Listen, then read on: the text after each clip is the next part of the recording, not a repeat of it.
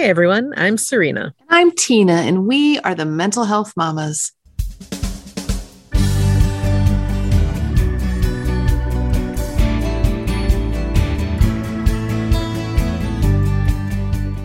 Welcome to No Need to Explain. We are so glad you're here. First, as always, a quick disclaimer. We come to you not as mental health professionals or experts in the field, but rather as the parents of kids who struggle with their emotional health. If you or someone you love is experiencing a mental health crisis, please seek professional support. You will find a variety of resources in our show notes and on our website, noneedtoexplainpodcast.com. So how about we start our episode today with a question from our big book of questions. And I'm going to go ahead and pick number 410. Okay, 410 it is. The question is, which isn't really a question, name 3 beautiful things about where you live. Okay. So I'm in upstate New York, as some of you know. And so number 1 on my list is the waterfalls. And yet that's more than one. I love our waterfalls here. We have some really nice walking trails that we take every morning to walk with the kids to school. And then there's really a lot of natural areas that can be explored, kind of endless. Yeah, you guys are all about the nature for sure. Mm-hmm. And I will follow that theme. I'm newly in Virginia and I'm loving, don't hate me, the mild weather in December. Love it. My bright red Japanese maple tree right outside my window that's still holding its leaves again in December. I also love living in a city with so very much to offer, including a river, gorgeous Capitol building, and parks galore. And we hope that all of you out there listening will respond to this question that's not a question as well on Facebook, Instagram, Twitter. We're on all those. And if you're not already connected with us on each of those, please do so. Okay, so today, our episode, I want to talk about the art of long-distance parenting. Oh, so you mean those young adults who have flown the coop but might need a little help adulting? Mm-hmm, exactly. So there are probably a lot of kids that might fall into this category. And it's all about these ages of about 18 to 25, which developmental psychologist Jeffrey Jansen Arnett has referred to as emerging adulthood. And I think that's an excellent name for this period of time. Yeah, emerging adulthood. I like that. We know that during that time period, our young adults are still experiencing brain development. They are still learning how to adult and being presented with more freedoms and decision-making. It's a tricky time for them and tricky time for us as parents. Yeah, I think that there is definitely an art to parenting these emerging adults, a push and pull, and a lot of trying to figure out when to step in and when to step back. And would you say, Tina, that your kids have kind of made it to the other side of this transition? Yeah, I guess I'll respond to that with a qualifier. I think that becoming and feeling like a full adult, I'm putting air quotes around that, it's kind of fluid and has more to do. It doesn't just have to do with brain development, right? As we know, or as you know, and probably everyone else knows, right? I have one who's above that age and one that falls within. And I feel like both of them need support in decision-making, not so much the don't do this, definitely do that thing, right? But with the decisions that adults have to make all the time. I certainly still lean on my mom for kind of those support things when I need support with decisions that I'm unsure about. And I am clearly well out of that range.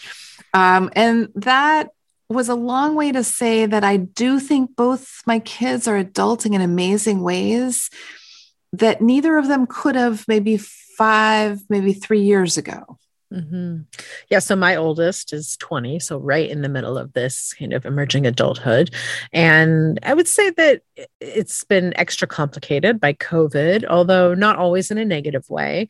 She had made it halfway through her first year of college when everything shut down the first time around. So she chose to stay home last year because that's what made the most sense for her. And now she's back at school and almost done with her culinary degree. And that's hard to wrap my mind around. Yeah.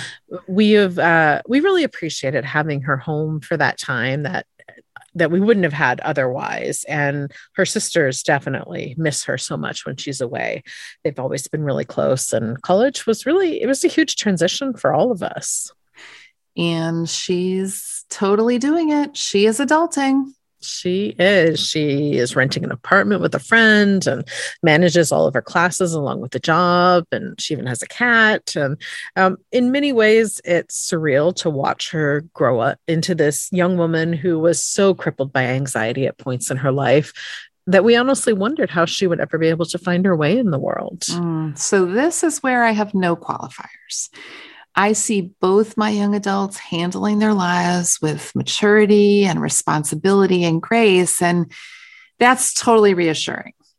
I have 2 kids with stable jobs, a firefighter and a nurse, helping others in ways that make me super proud. Mm-hmm. But that doesn't mean that anxiety and depression don't happen, right? For all of us. But what I'm witnessing is amazing. It's amazing. Yeah. And certainly the anxiety for my daughter still pops up for her, and trying to handle that from a distance is really challenging. And I'm just going to say it. I want to fix it. Yes, we all want to jump in and fix things, but we know, or perhaps we've learned over time, that we really need to let them figure out stuff as much as they can, right? Mm-hmm. Yeah. So share just a little story. We had to deal with a minor medical emergency over the phone a few weeks ago. And those are some of the toughest moments for me. It's really hard to get, any kind of clear assessment or idea of the situation over the phone. And I felt like it was a situation when I really needed to problem solve for her because she wasn't thinking straight. Right. It totally makes sense. And again, I don't fall into the 18 to 25 category, but I can relate to those kind of looping medical thoughts and totally takes me to my dinosaur brain. I'm in fight, flight, freeze, and I can't be particularly rational. I see one of mine from time to time getting into this looping state. Mm-hmm. And you're right. Our inclination is to jump in and fix it. Sometimes that is the only way, right? Yeah. So she was panicking, when she called us. And so it was a matter of not only addressing the medical issue, which needed to be addressed, but also trying to calm her down from a distance. Mm-hmm. That is important. I've done a lot of that over time, for sure. Yeah. And, just to say that was kind of an emergency, but I don't know about you, Tina, but it's often hard to tell the level of the problem when, sometimes everything's an emergency, right? Right. And I would say that I have a little perspective on this because everything used to be an emergency. And I think over time you get to gauge that. I mean, part of it is the talking on the phone, the texting, even over, online, FaceTime or whatever you do. It's reading your kid in a different way than you've read them all of their lives, right? Mm-hmm. Yeah. Yeah. So I've had several therapists in the lives of my kids talk about thinking about problems and evaluating whether it's a big problem or a little problem, as in, do you need to go to the emergency room or maybe just take a deep breath? And again, when they or us are in their lizard or dinosaur brain, that fight, flight, or freeze, there's a lot of, I don't know. Mm-hmm. So as you know, Serena, and maybe other people know, I just had a hip replacement and I had an ask the week before my surgery. I asked all my people one thing: please try to tend to all of your own needs this week. I need to focus on me. And well, I've been happy for a lot of years to help everybody else with their stuff. this week I need to focus on me. I was unavailable to fix things, and it was amazing to watch what everyone was handling on their own, which I only learned about after the fact, of course, which was hard in itself. And those are really good boundaries that you set to take care of yourself. So, but what do we do? How do we walk this line between fixing and supporting? Like, what works for you? Well, I'm going to say it once and I'll say it again. And I think we've said it and we will say it again. Validation. Mm-hmm. Yeah, I definitely rely on that a lot. Not just validation, but also reassurance as well, as in, I hear you. I'm sorry you're feeling that way. And how can I support you? Yes. And asking questions is huge. I think when we want to move into that fixing place, we need to take a step back and ask for our kids' input. What do they think they should do? Mm-hmm. Yeah. And even then I might get in, I don't know. So I have to drill down to be more specific. And that might look like asking, who could help you with this? What are your options? Who else might you talk to? In the end, I am incredibly grateful that my daughter is in communication with us and calls when she needs something. And I know it's not like that for all parents. And I'm not even sure it'll be like that for me with all of my kids, but I am very grateful for what we have at this moment. So, what about you and your kids, Tina? Do you guys communicate a lot? We do. I generally talk to both my kids really nearly almost every day. It's weird when I don't talk to them every day. I get to hear their highs and their lows, and usually can, as a skill I've developed, learn by the tone of their voice, how they're, what their mood is and how they're feeling.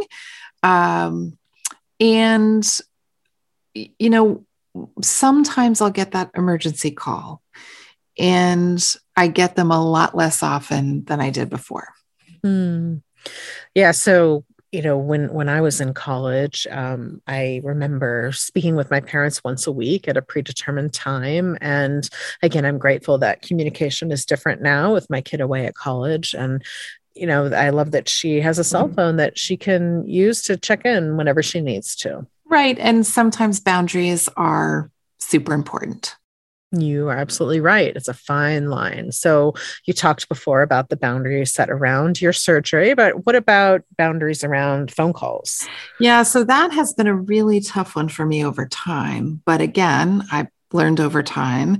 Recently, I have not been answering my phone if I'm in a medical appointment, which has honestly happened a lot lately, physical therapy, everything. And that feels okay to me. I also know when my kids tend to call like at their regular times, like driving to and from work, or just when they want to talk. And that helps me set boundaries around maybe not answering the phone at that time because I know it's not an emergent issue. Yeah, absolutely.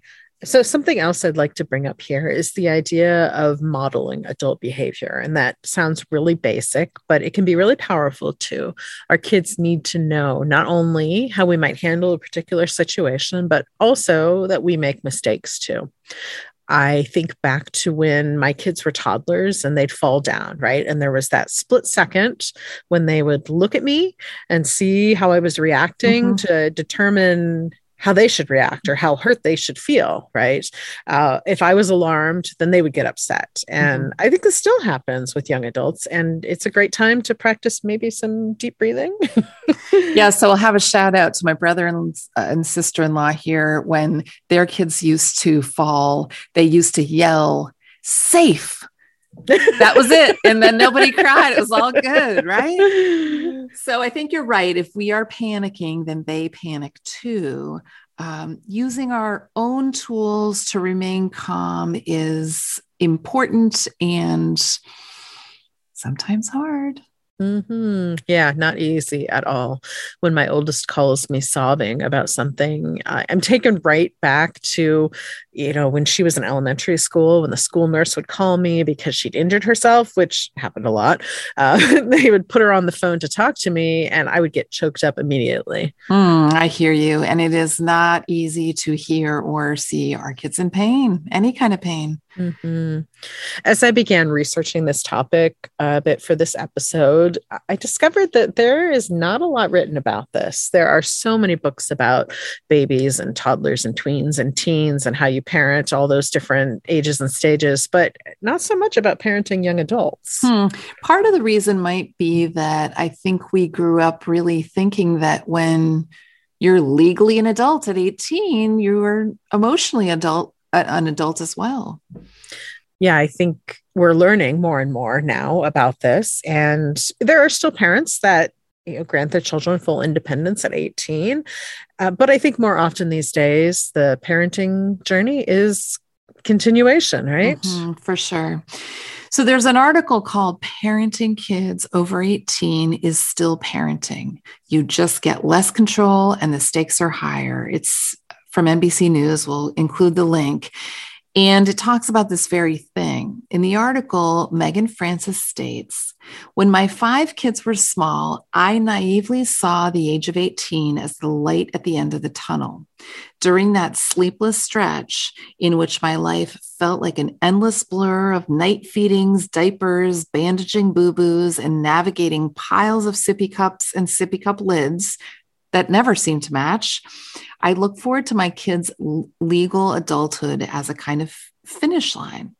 Once they crossed it, I figured I could relax and celebrate, having gotten past the hardest part of parenting. Now, with 2 of my children well past voting age and their 3 other siblings hurtling ever faster toward that benchmark, I can look back at my former self and say, with the benefit of hindsight, ha, ha, ha, ha, ha. Instead, I often feel like I'm learning how it works all over again. Parenting older kids is still very much parenting, only you get even less say, the results are more public, and the stakes are higher. The lines between appropriate helping, spoiling, and enabling are often difficult to define, and the concept of parenting to the child, rather than following a one-size-fits-all plan, starts to feel less conceptual and more necessary. I can totally relate to so much of that. And particularly the idea of learning how it works all over again, like this shifting parenting, like we're starting from the beginning again in some ways. And I like that shifting parenting for sure. There are a few other resources we found helpful that we will link to in our notes. One's called Adult Children, a guide to parenting your grown kids. So my favorite tip from this article is be a consultant, not a CEO. And I think that's just a great reminder of our changing roles in our children's lives as they grow. And this particular resource covers lots of different topics, such as children who move back home, how to discuss and manage finances, top concerns of parenting adult children, and when an adult child has mental health issues or special needs. That last one's super important.